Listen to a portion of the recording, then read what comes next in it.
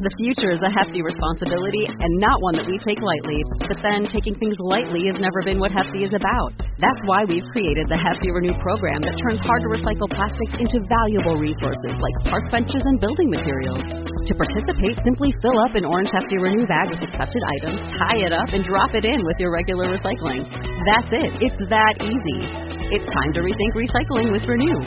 Particular valued resources may vary by geography. More info available at heftyrenew.com.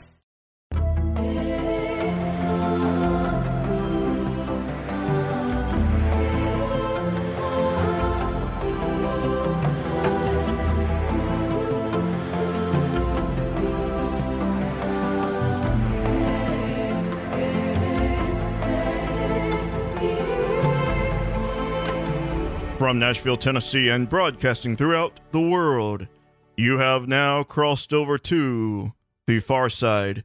And on today's edition, we will explore the human consciousness. And it starts and ends with the following question. Does our consciousness, mind, soul, or spirit, end with the death of our body? Joining us from Italy, our guest is Ervin Laszlo. And Ervin is an esteemed philosopher of science. Without further ado, Ervin, welcome to the far side. Okay, Bob, thank you. It's good to be with you. It's great to have you here with us. Ervin, your latest book, The Immortal Mind, Science and the Continuity of Consciousness Beyond the Brain, was a fascinating read. I would like for you to give us an overview of who you are and what led you into researching the outskirts of science, including the survival of consciousness beyond the brain. Well, Bob, I am supposed to be a philosopher, but I'm really a kind of philosopher who is interested not in the technical parts, but interested in knowing something about what we can believe is reality, is the world, including ourselves. And so I look at things that I don't really know. I'm interested in things that I don't know. And if it's something that is not very well known or not really known in today's world, then I'm really interested in it. And this idea of what is the nature of reality is one thing that we are beginning to get a good grasp on. But the idea of what is consciousness and whether consciousness persists within the brain or also beyond the brain, that is something that is now coming up more and more in serious research and also in the public eye everywhere. So that's really something that's been fascinating me for some time. So I would say that I have spent quite a few years developing what is known as a paradigm, a new paradigm.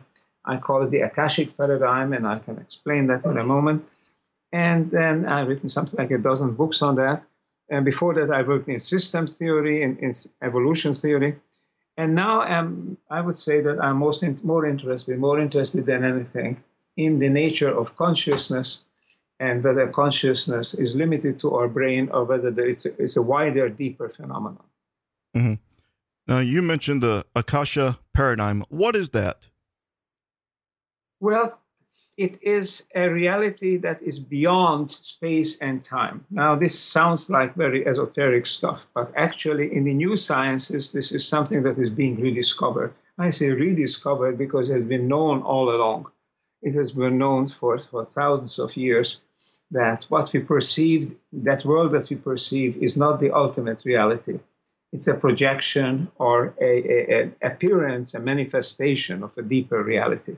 This is very much there in Buddhism, in the Hindu philosophy, in the Chinese philosophy. It is there in the Western spiritual, esoteric tradition. And now it's coming into science as well. This has been introduced by the famous physicist David Bohm several decades ago, and now more and more evidence is forthcoming that there is indeed a deeper reality beyond the space and time that we perceive and that in which we live. So this deeper reality has been anticipated in the intellectual tradition. It has been anticipated almost 5,000 years ago by the Hindi rishis, the sages, who talked about 4 dimensions of the world: air, fire, water, earth. But beyond that, they said, and more fundamental than all of those, is a 5th dimension, or a 5th level, if you like. And this fifth level they call the Akasha. So in the tradition, in the popular tradition at least, what the Akasha has been known for is the Akashic record. Because the rishis, the sages, said that this Akasha dimension conserves everything that happens in the world in other real, four other dimensions. So if everything is conserved, then we should be able to somehow get access to it, read out what happens. And so when people are coming across this idea of an Akashic record, or they get to information that they can themselves retrieve from a deeper level, it seems, of the world, and then they talk about the Akashic cosmos, the Akashic dimension. So I call this deep dimension, which is being rediscovered as the unified field, as the 0 point field, as a cosmic plenum, because it's much more than a vacuum, it's a plenum. All this I call the Akasha dimension. And I talk about a new paradigm, which is based on the idea that the world is not limited to what we perceive with our senses, but there's a deeper reality. And I call this the Akasha dimension, or the Akasha paradigm. Mm-hmm. Are you saying that this Akasha paradigm, this Akasha dimension, and maybe even the world, that everything is a holographic realm of consciousness? Yes. I'm not saying this only myself. The top level physicists are talking about what they call the Akasha theory of the universe, the Akashic theory, the Akashic hologram theory. The idea being that what we perceive as three-dimensional things, reality in space and time, in these three dimensions, then these are actually projections of a set of codes, which is on a lesser dimension, and two-dimensional codes on the periphery of space and time.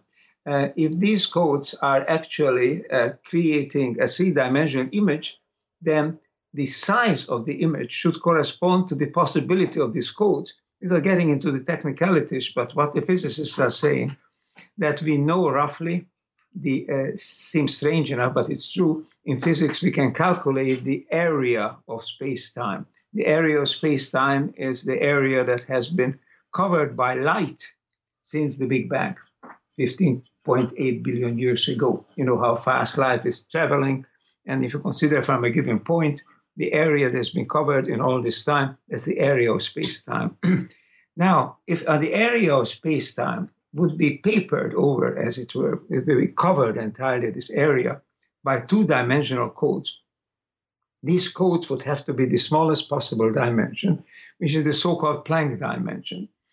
At that dimension, if you have these codes, then what appears inside space and time in the volume, we have a specific size. It's much larger than this Planck dimension, which is ultra small, but a very specific dimension. Now, it turned out that the smallest perceivable fluctuations inside the space-time, in space itself, are precisely of that dimension that they would have to be if these two-dimensional codes were real, if they were projections of two-dimensional codes. So this is just a technical detail, but this is to say that it is now a very seriously entertained hypothesis or theory in physics, that what we are ourselves and what we know as our world are projections of two-dimensional codes, which are either at the periphery of space-time or anyway outside of space-time.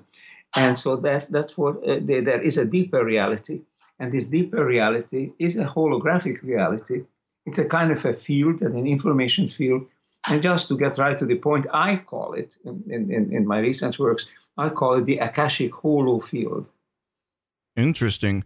To dumb it down for our audience, are we, as in human beings, a program, a code of program, or maybe a robot where our consciousness is tapped into a specific portion of this Akasha dimension? I don't think we have to be a robot for that. What it means, on the contrary, I would think, it means that our consciousness, which appears for us, is not simply something that is produced or programmed by our brain, by the behavior of these neurons, of the cells in the brain, that our consciousness actually is linked to a higher level of, or deeper reality, you might say, to this hollow field, which is the basic reality of the cosmos. Mm-hmm. And so what appears to us as consciousness is a part of that. Our consciousness is a holographic projection of the cosmic consciousness.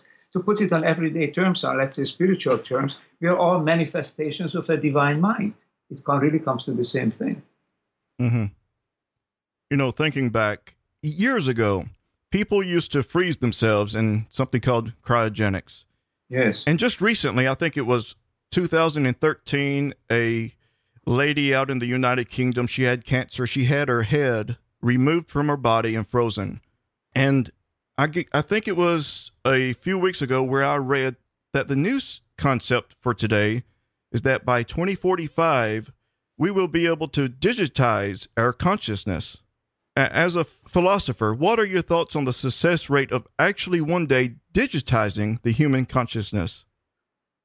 If human consciousness is a product of our brain, then you can do this. Because our brain is a finite entity, yes, in space and time, and it can produce just so many bits of information. And this total number of information that's produced by our brain can be digitized. But it's only if, however, as you just said, or as I just said, a consciousness is actually a manifestation of a broader reality, then you have a problem. Then you would have to digitize cosmic consciousness, or the mind of God, if you like. Mm-hmm. And I don't think that's possible. There's no way to tap into the Akasha dimension. We tap into it, but we can't. It's not a finite thing that we can put into numbers.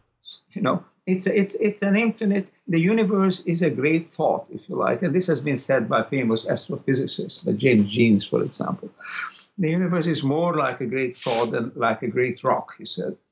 And so, if the universe, the cosmos, is really based on a deeper level of consciousness, then it's something that we can live, we can experience, but we can't capture in a limited number of digits.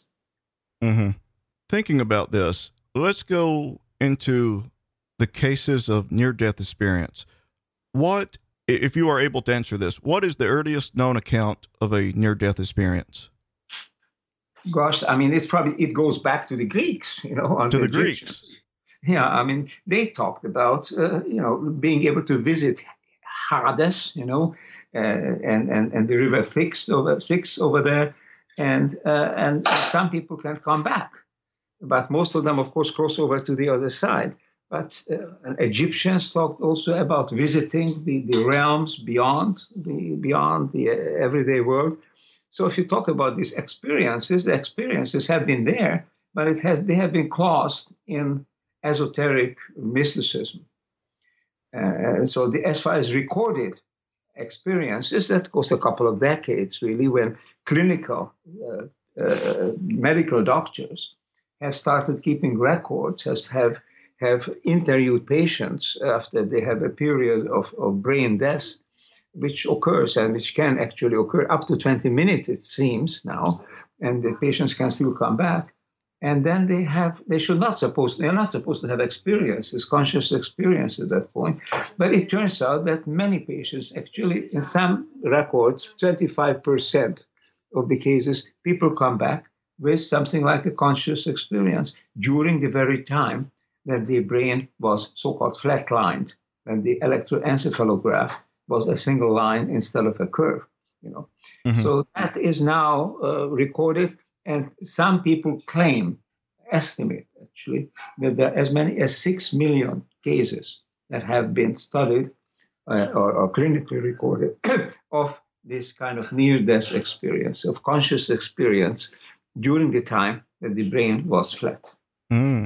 I recently read a piece where I think I forgot exactly what the scientist's name was, but he came out and said that near-death experiences, in his opinion, are triggered by electrical surges in a dying brain. But that just, as you just spoke about, that just doesn't explain a majority of near-death experience cases, does it? Well, I mean, there are always the detractors. They're known as the skeptics. And of course, these arguments has been examined very seriously, sure. And then if this was the case, you would not have veridical experience. You would not have precise experience during the time that somebody was brain dead. And this experience would not be exactly what this person would have seen and heard or perceived had he or she been had a normal brain function. So veridical experience is not explained by the thing. Besides, well, now we know very well that the brain functions do not just simply peter out. There are very, very great fluctuations. There's, for example, an enormous energy surge in the brain just before physical death, before the death becomes irreversible. Yeah. And so the serious evidence for this goes way beyond the skeptical argument that this is just something that a dying brain produces. First of all, this brain hasn't even died in most cases. It comes back. It starts functioning normally. And there are experiences that show that it takes place exactly during the time that the brain was completely dead. Just one example, there was a woman called Pamela Reynolds.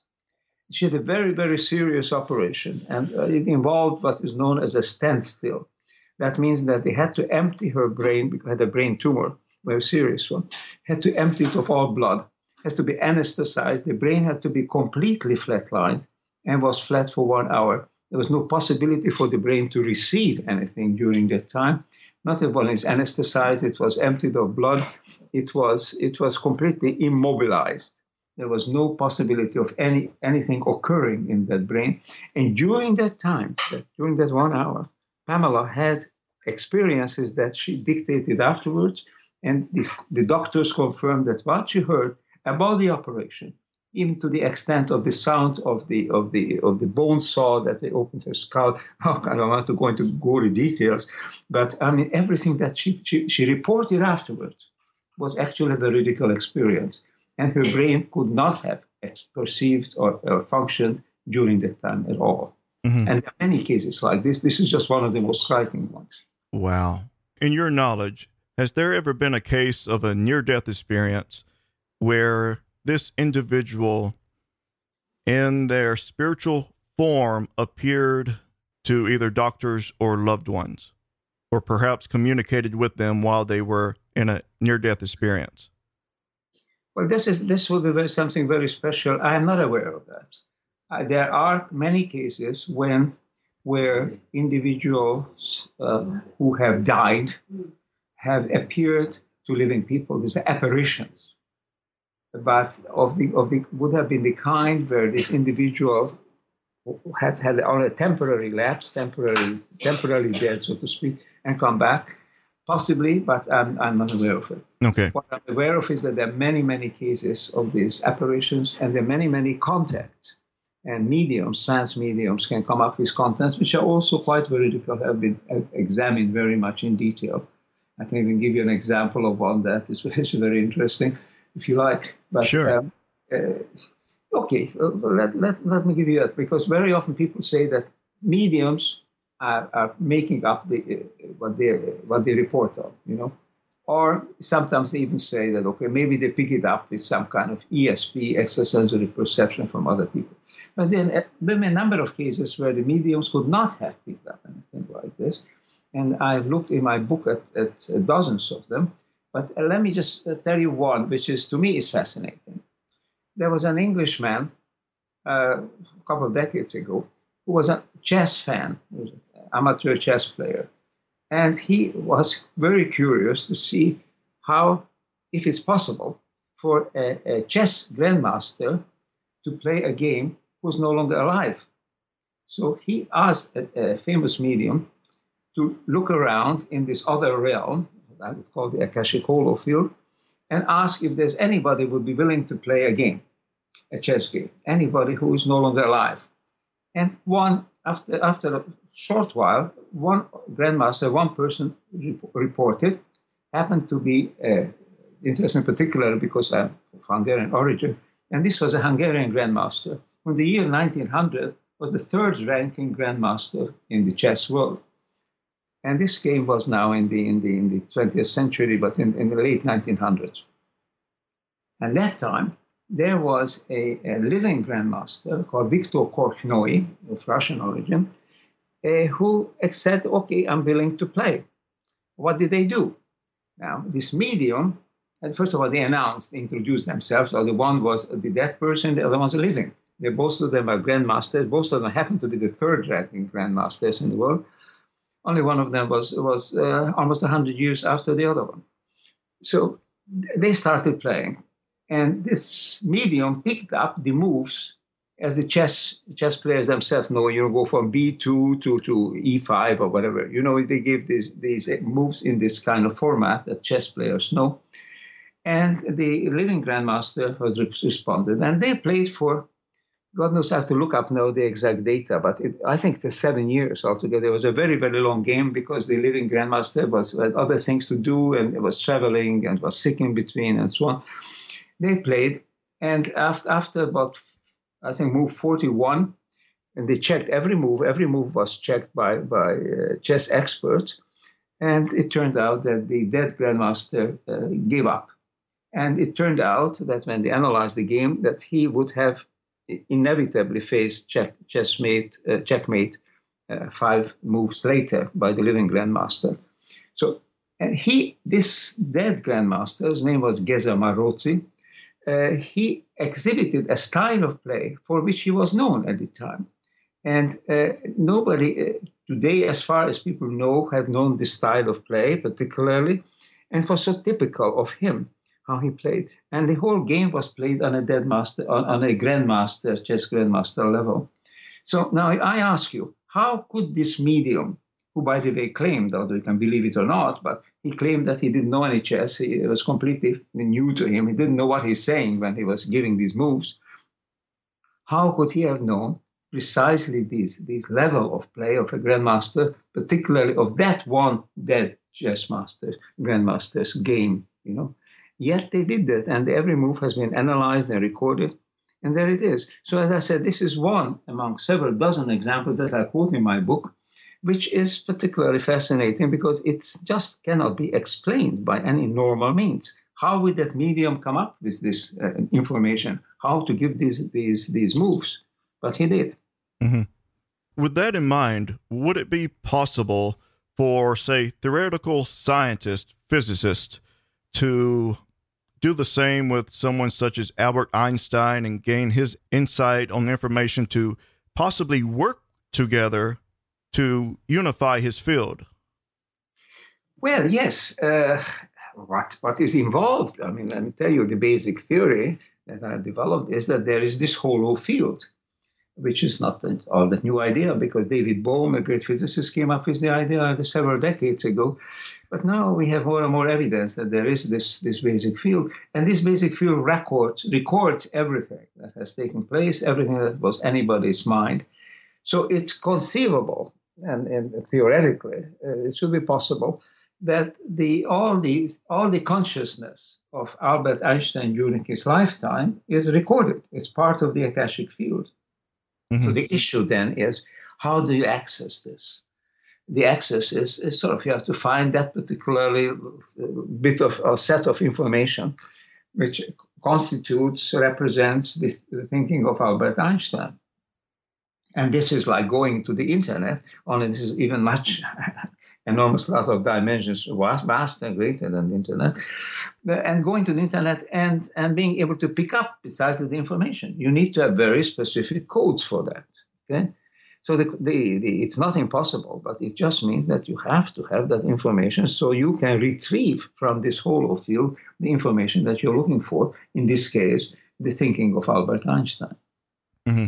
Would it be possible for us to design a computerized version of a transmitter receiver, kind of like what mediums have internally, that can tap into this dimensional field so we can transmit information and receive information from it? Well, there are examples whereby perfectly normal electronic instruments have picked up information from this deep field, and this is known as electronic information phenomena. ICVs, transcommunication, electronic information transcommunication. And it's very often ordinary TV sets, radios, even tape recorders, when you play them back, they contain messages that they have sounds, sometimes images, which shows this. This is another field of research, a very vast field. Thousands of people are investigating it. So it's possible. But how exactly to program a machine to pick up this kind of information specifically so that to pick it up, that's something that we don't know yet. Mm-hmm. What seems to happen is that on the other side, from the other side, the communicator's side, they have somehow access to this transmission. I myself have witnessed. I've been myself involved and just been taken to a famous medium, and I've witnessed actually communication from the other side through an old-fashioned radio, which just came up with sounds, came up with voices, during the time that physicists and engineers actually checked the radio, and the radio was not operating. And through it came this special sound, which responded to me and gave me answers. And this medium was an old Italian who didn't know anything about his local Italian. And yet these people started talking to me in Hungarian. And because the medium said, talk to them in Hungarian. And I said, who are you? I said, we are here on the other side. And I said, what languages do you know? He said, we know all languages. And this conversation went on for a little while. And nobody in the room had the foggiest idea of what we were talking about, because nobody knew Hungarian. So this sort of thing, this instrumental transcommunication, ITC, is actually something that is thousands and thousands of cases. It's been checked, it's been recorded and verified. It's a big literature on it as well. Mm-hmm. Are you familiar with, I think it was called the Spiricom? Yes, I heard about that, yes.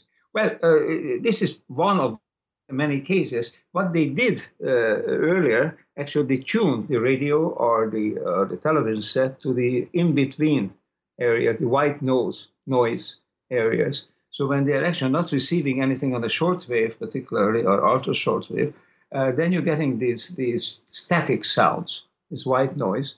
And there have been many cases experimentally shown, repeatable, where when you play back, record this, and when you play it back, all of a sudden there are voices appearing in it, and some of the voices are identifiable, and sometimes there are conversations taking place with them. So this is one way that there's apparently what they used to call spirit communication. Communication seems to take place. For me, it's just communication with the consciousness, this broader, deeper consciousness of a person whose body is no longer involved in that, because the consciousness persists. I would just say consciousness persists beyond the body, the same way that a radio program or television program persists even when you turn off the radio set or the TV set. You don't receive it anymore.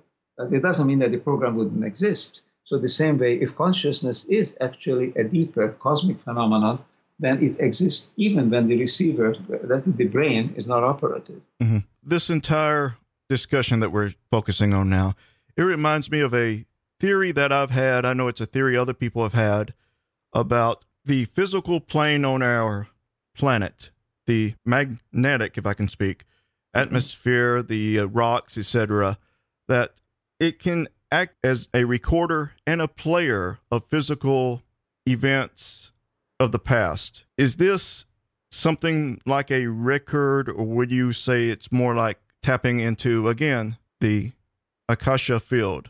If there is this deeper level, which I'm convinced that there is, we have all the evidence for it, then it's a question of capturing it. And we have a fantastic instrument in our head, it's called the brain, which is more sophisticated than anything we could create artificially. And this brain is able to capture it, but we have to be able to not ignore this. We have to be able to receive this and transfer it to our consciousness.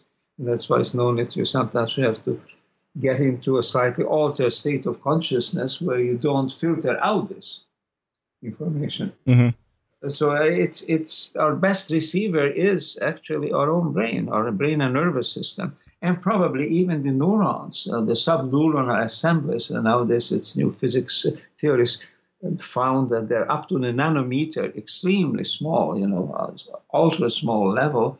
There are networks of subcellular units in the brain which resonate with what we know as quantum fluctuations, which are all around us in the cosmos. So we are a very good receiver. We are a living organism, is a fantastic receiver of information, and it's far, far beyond the range of the eyes and the ears. Mm-hmm.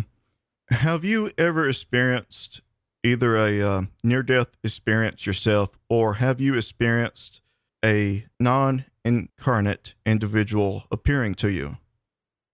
Well, I said I had this experience that I mentioned with a medium that to me I described it in another book very much in detail, but this was thoroughly convincing. I didn't have a near-death experience, luckily. So far, I did not have kind of a physical problem that was pushing me to that point. But I have regularly have what you might call intuitions, if you like. But they are intuitions of the kind that afterwards I can consider, I can try to develop and work out, and then I can subject it to test to see if it meshes with what we know about the world and about experience. And most of my works, especially in the last few years, are written like that. I mean, if you were to put it in a somewhat primitive, simplistic way, you would say, okay, so I'm channeling some high information. I don't want to use such big words, but as I go along, as I work on a theory, I have an intuition of which way to develop that. And it doesn't always work out, but without it, I would not be able to create those concepts, which subsequently can be subjected to analysis and to research, and subsequently can be shown to work out. So I'm constantly being, to put it in a somewhat simplistic way, somewhat guided in my theoretical explorations. Mm-hmm. It's just to say, call it inspiration, or call it, there are various names that you can call this. But there is, I do believe that it's not just by chance that I'm coming across phenomena and developing theories for it. It's not just me doing it. I have also a higher access to something higher, to higher guidance. Mm-hmm. Through my 39 years that I've been alive here, I have encountered numerous experiences myself, more times than I have fingers to count with. The last one that I do remember, this was with a spiritual entity, if you will. And back in 2008, my father had, I guess you could say, he died momentarily. His kidneys had failed on him. He got life-flighted to the hospital. We went to visit him off and on. But one day, it appeared something actually followed us home from the hospital. My mother called me into the living room, and she pointed to the ceiling fan. And I didn't think anything of it. I mean, the ceiling fan goes around. The switch is turned on. Thing is, that switch was not turned on. And I specifically said, I think someone followed us here from the hospital. And it stopped. Mm-hmm. It just stopped. And that was when Mom asked, did you follow us here from the hospital? It started right back up. It was communicating with us. Either that or there was a draft inside. I don't know. Well, skeptical arguments, you always try to find an explanation that's closer down. But what you're talking about is psychokinesis, the actual motion, actual movement of things from an anomalous, from a non-ordinary source. So sometimes it has been shown that consciousness on some level is able to produce some physical manifestations. We don't understand the physics of that. Mm-hmm. It's many cases are reported like this. To me, it's one of the fascinating cases, but since it's far beyond what we understand today, I have not been dealing with them specifically, except for noting that this sort of thing does happen. Do you think there will ever be a time where this belief is going to be mainstream, that scientists, doctors, professors, everybody is going to begin to understand that it is real and not just imaginary? Well, I'm trying to contribute to that. It's one of the goals I have, because I think it's very important to get a solid foundations for this, which is bringing it into the ambit of science. I should add that I'm working currently on a book which is called Beyond Space-Time, and its subtitle is Consciousness in the Cosmos. And I deal with a lot of this kind of phenomena and trying to find a science-based understanding of it. And the introduction has been written by Deepak Chopra, and he is talking a great deal about the need for understanding this phenomena and how we are now getting closer to that, because we realize that everything we do has a deeper dimension. It's not just on the surface of things. We were dealing with an old paradigm. We saw that nothing exists other than matter moving about in space. The problem is now they find out in new physics there is no such thing as matter, because when you go down and examine the atoms and the particles and the quarks and the quanta, they are swirls of energy, and they are nothing you can call solid matter. And there's no such thing as space either, because space is not empty. Space is a continuum. As a tremendous amount of levels of virtual particles are fluctuating in space. So the universe is not such a simplistic place as we used to think it is. And as this kind of new concept of the nature of reality is hitting home, is coming into people realize that their intuitions, their experiences, like you yourself described some of your experiences, that these experiences have a foundation. They are not impossible. They are part of the reality. Only we have ignored them because we believe that they couldn't happen. They were not there. And if you strongly believe that something can't be true, that you actually don't perceive it. That has been also tested many times. You don't see things that you believe can't exist. So I think this recognition that we are living in almost a living universe, in a conscious universe, that our consciousness is a cosmic consciousness. This is coming home more and more. Let me just add one very famous sentence that has been quoted now more and more. The great physicist Ervin Schrödinger.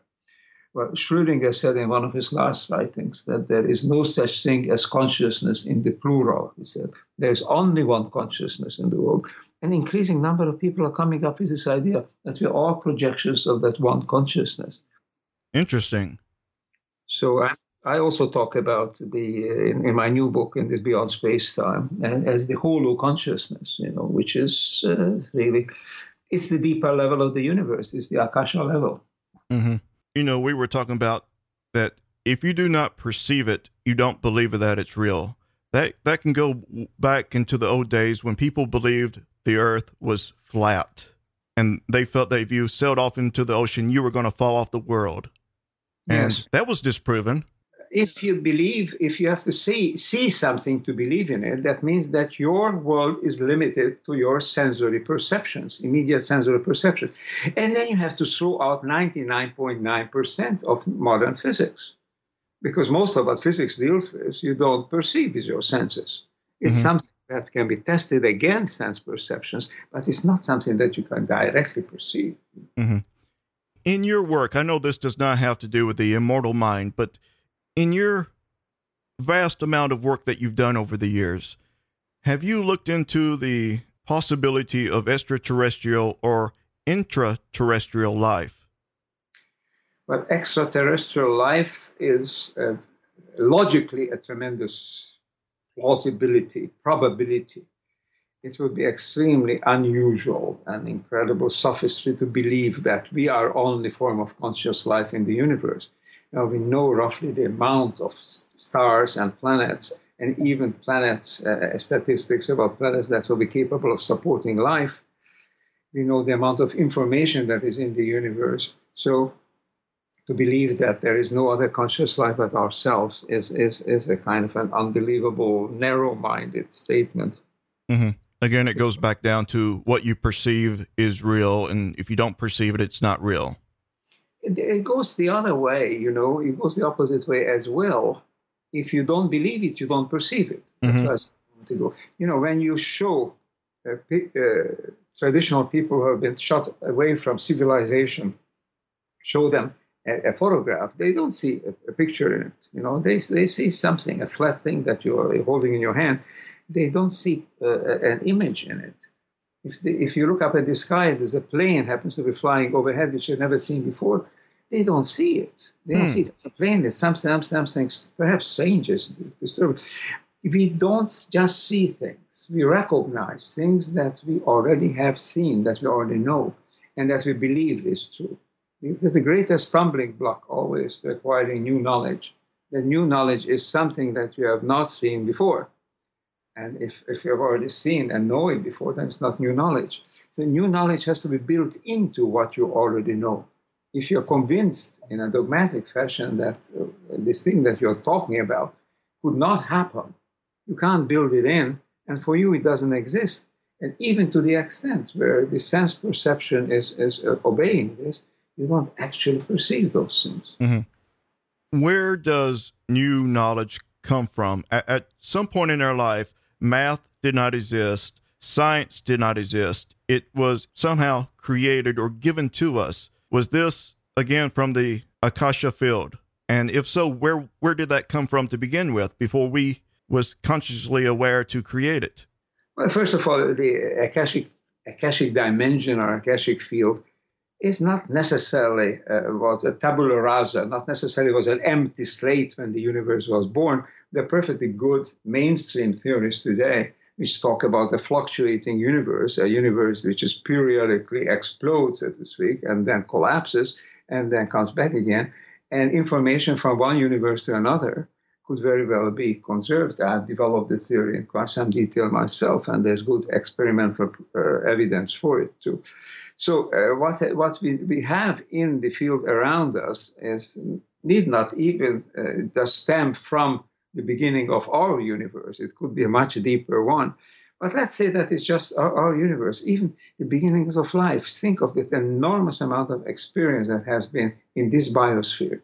And then how many biospheres are likely to be in this galaxy? And how many galaxies are there likely to be? So if there is a holographic field which acts like the kind of holographic fields that we know, which records and conserves the information that's entered into it, then it's like a super cloud computing system, like one of these cloud systems. It picks up everything and it keeps everything. So if there is that, then obviously occasionally, when we are working on something and something is puzzling us, it's like I speak from my own experience also. You get insights, you get intuitions, which cannot simply be explained purely by chance, by casually. I mean, it's a causal, not casual. It's something is actually there that is you pick up something more than you have thought before. But even aside from that, I think though that's very true. But even aside from that, it's clear that you have an enormous lot of possibility of permutations, combinations of existing items of knowledge, and those combinations can bring you basically new information, new fields. Every bit of information that you have on your computer is based on sequences of bits, which is zeros and ones. Mm-hmm.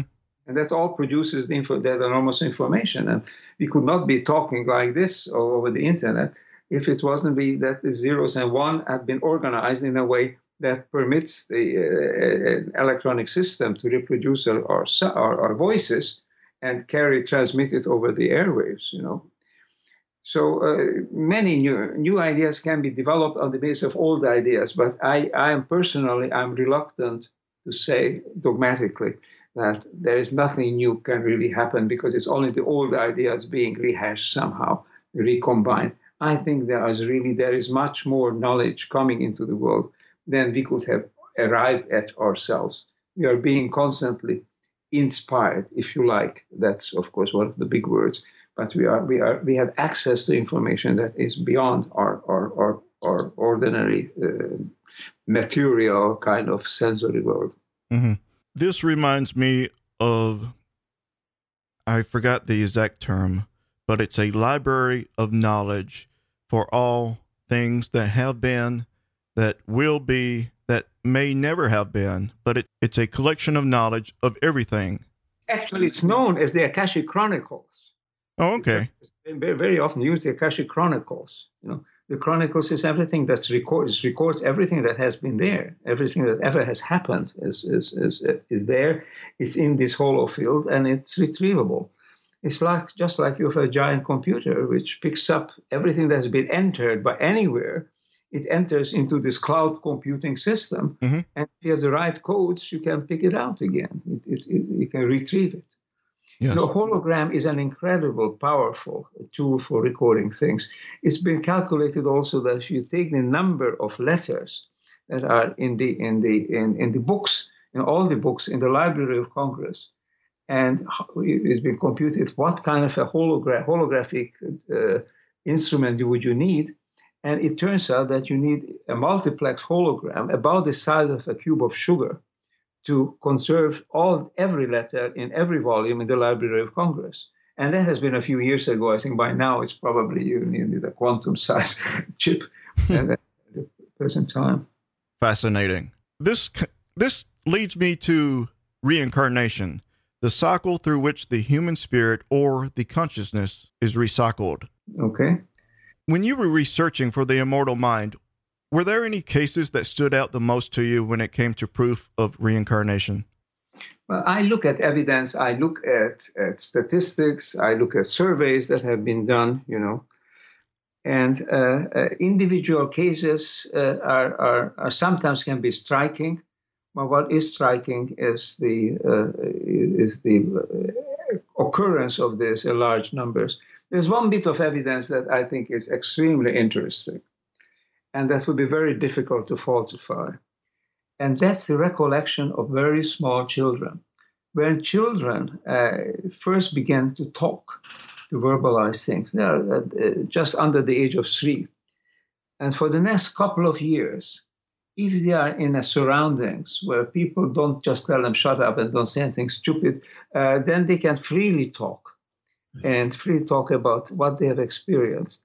And often their experiences are veridical experience of the kind which indicate that they have witnessed, they have seen what was happening to them before they were born.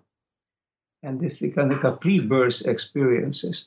So this is indirectly, or even directly, if you like, evidence for reincarnation. Because what these children come up with, and there have been large surveys being done of this, they come up with information about how they met their parents, sometimes how they could even choose their parents. And then they have, of course, the standard kind of reincarnation experiences of they're recognizing not themselves in the current form, but recognizing as being somebody else and knowing that that whole environment of the other person, or the so-called foreign personality, as they call it, and which usually lives in the same environment. And sometimes they can go and discover everything in the other place where they used to live, and they recognize their parents over there. So, but there are many thousands of cases like this. That's the standard reincarnation phenomena. But what interests me particularly, these pre-births from memories of children, whom they record, and when they ask them, and they just freely come up when they are in a little bit of a relaxed state of mind, taking a warm bath before going to sleep, and they start talking about the experiences. And if you listen to them, I think you can do that with any child anywhere in the world. They come up sometimes with what seems to be fantasies. But if you took it serious and recorded, it turns out that some of those fantasies are things that the parents can confirm that happened to them. The places that they have been before the child was born, and events that happened to them. This to me is a particularly interesting area. A lot of research has been done, partly by Stevenson, who was a famous, died a few years ago, a sociologist at the University of Virginia, and his Jim Tucker, who was a successor. And a lot of research like this has been done in Japan also. It's worldwide, but it's highly concentrated, though, in some parts of Asia, where there is a belief in reincarnation such that the children are not being shut down or shut up when they start coming with these so-called memories. They're actually kind of what is nowadays known as intermission memories. That's the term that the researchers use, intermission between lives. Mm-hmm. The recollection of these children to remember their past lives, the further along we go as far as the years, 2013, 2014, does it seem like more children are remembering their past lives now than in the past? Well, the phenomena is being recognized more. I don't know if it actually means that they're more children remembering, but it's again a question. But I said before, if you don't believe it, it doesn't happen. Mm-hmm. You don't see it. Now, if there is no reason why a child should not believe that he or she has lived before, then he or she will come up more easily with memories. And of course, you can say that they're just fantasies. But if you record it and you analyze it and you confront it with evidence, very often these are not things that could have been just invented, because they check with what actually has taken place. Mm-hmm. In your opinion, what is the general purpose of reincarnation? Learning. That I can say this is the conclusion that I have reached now more and more through this sequence of bardos. By the way, bardo is not something that happens only between death and birth. It's also between birth and death. There's all the intervals of existence are called bardos by the Hindu sages. But anyway, regardless of that, what happens due to these different phases of existence is always a series of experiences which give you the chance to learn. By learning, I mean evolving your consciousness, becoming more aware of who you are, what the world is. One of the important facets of this learning is to recognize that we, to some extent, create our environment. We create our world. But not in that kind of a primitive way that we actually make up the trees and whatnot, but the kind of world that we have around it have multiple possibilities.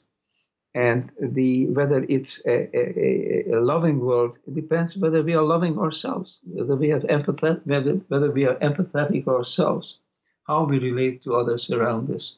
I think the more evolved consciousness is a one that is more has the sense of oneness. We talked about a moment ago about this Ervin Schrödinger coming up with the idea of there's but one mind. This notion of we are just one in a very basic cosmic sense. We are all manifestations of a single basic consciousness. And if we can learn to recognize that, I think that we're becoming more evolved. And that is, if you like, the purpose. That I'm thinking about it.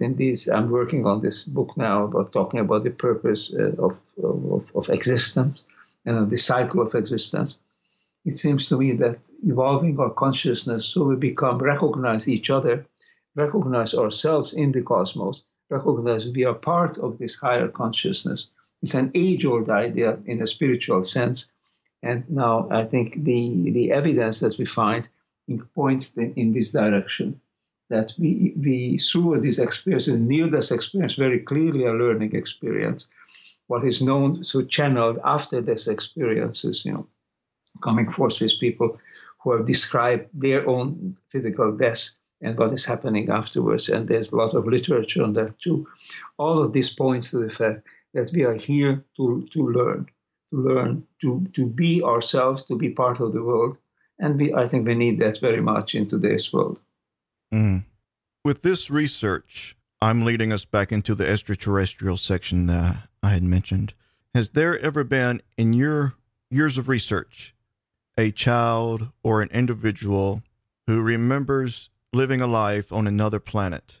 Well, there is some evidence of that, but since we don't know that other planet, don't know what the conditions would be, we can only imagine it that is similar to ours in some way.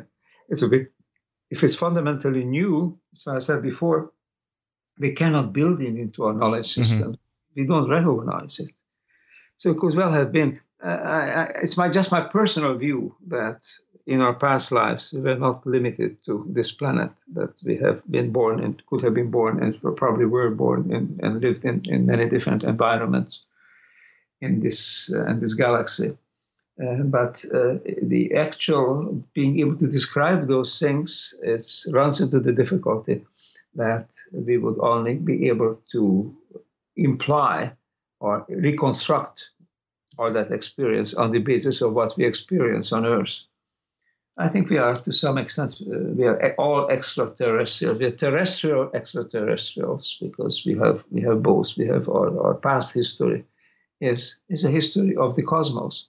We are not that limited, so that would be just a curious phenomenon, exceptional phenomenon on Earth.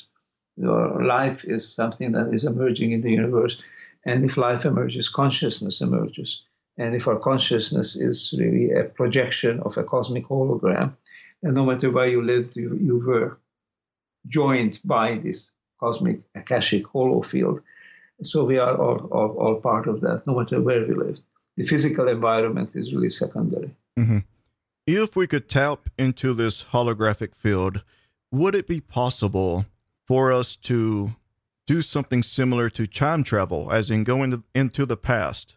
We can recover information from the past. Yes, I think if the information is conserved, is there, it would be a little bit like going into a computer and picking up a video that was recorded in the past. I mean, all videos were practically not, unless it's live streaming, they were all recorded. So that way we will be witnessing the past. But here you have to go to some extent, you have to trust your own intuition or your own beliefs.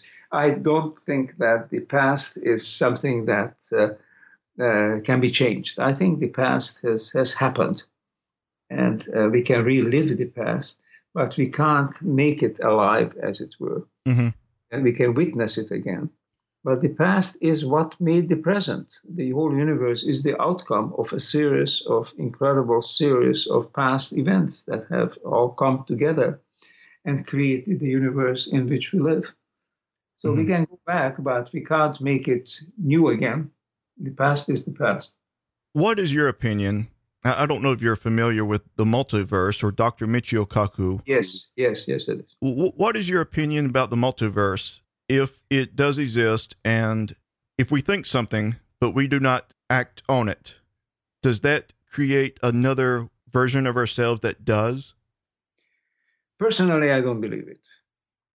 Personally, the whole multiverse theory was brought out to explain some quantum phenomena that are very difficult to explain. And I think it's somewhat of a forced artificial explanation.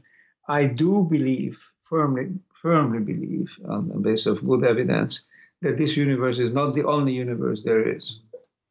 But if there is another universe than this, then we don't know it. We don't have information. Because if we had information from this other universe, then it wouldn't be another universe. And it would be part of this universe. I know this sounds a little bit like just sophistry playing around with words. But the fact is that there are other universes could have been born in space. You know how this universe was born in a kind of a cosmic explosion. And there are very good theories, cosmological theories, serious physics theories, which say that this kind of burst events, universe-creating events, occur periodically in various points, probably at the centers of the galaxy. In our center of the galaxy could very well be a kind of the womb for the next universe to come forth.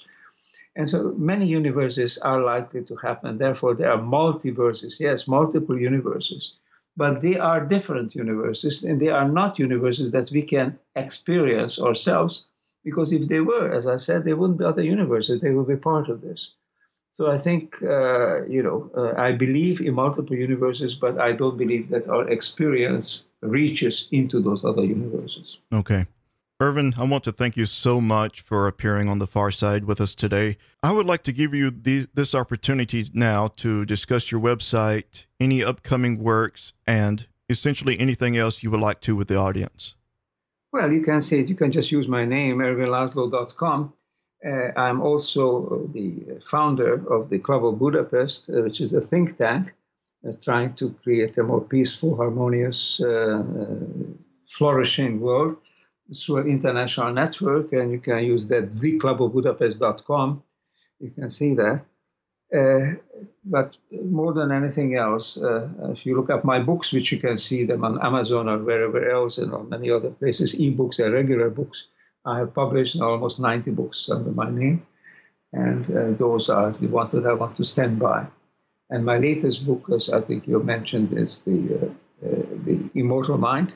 The one before that is the Self-Actualizing Cosmos, which is subtitled The Akasha Paradigm in human consciousness, in science and the human consciousness. And these two books, plus the one that I haven't written yet, but I'm working on now, which is called Beyond Spacetime, these are the works that I want to stand by. When you do write Beyond Spacetime, I would love to have you back on and we can discuss that. Yeah, I'll let you know. Keep in touch because I'm working on it day and night. And that, ladies and gentlemen, was Ervin Laszlo. And Ervin's book is The Immortal Mind, Science and the Continuity of Consciousness Beyond the Brain. And if you are interested in purchasing Ervin's book, you can go to thefarside.tv/Immortal Mind. Before I end this program, I do want to say a special hello to everybody at BeyondDarkMatter.com. They're like an extended family. We love to laugh, we love to joke around, and we'll discuss all sorts of topics that's of an interest. And it might be of an interest to you as well. And we do have a topic of the day where every day someone creates a new topic of the day. And if you're interested in joining, like I said, we are a friendly bunch of people. And if you want to drop by, just drop by, sign up, register, and let us know that you heard about it from the far side. And with that said, ladies and gentlemen, until next time, I wish you all a kind farewell.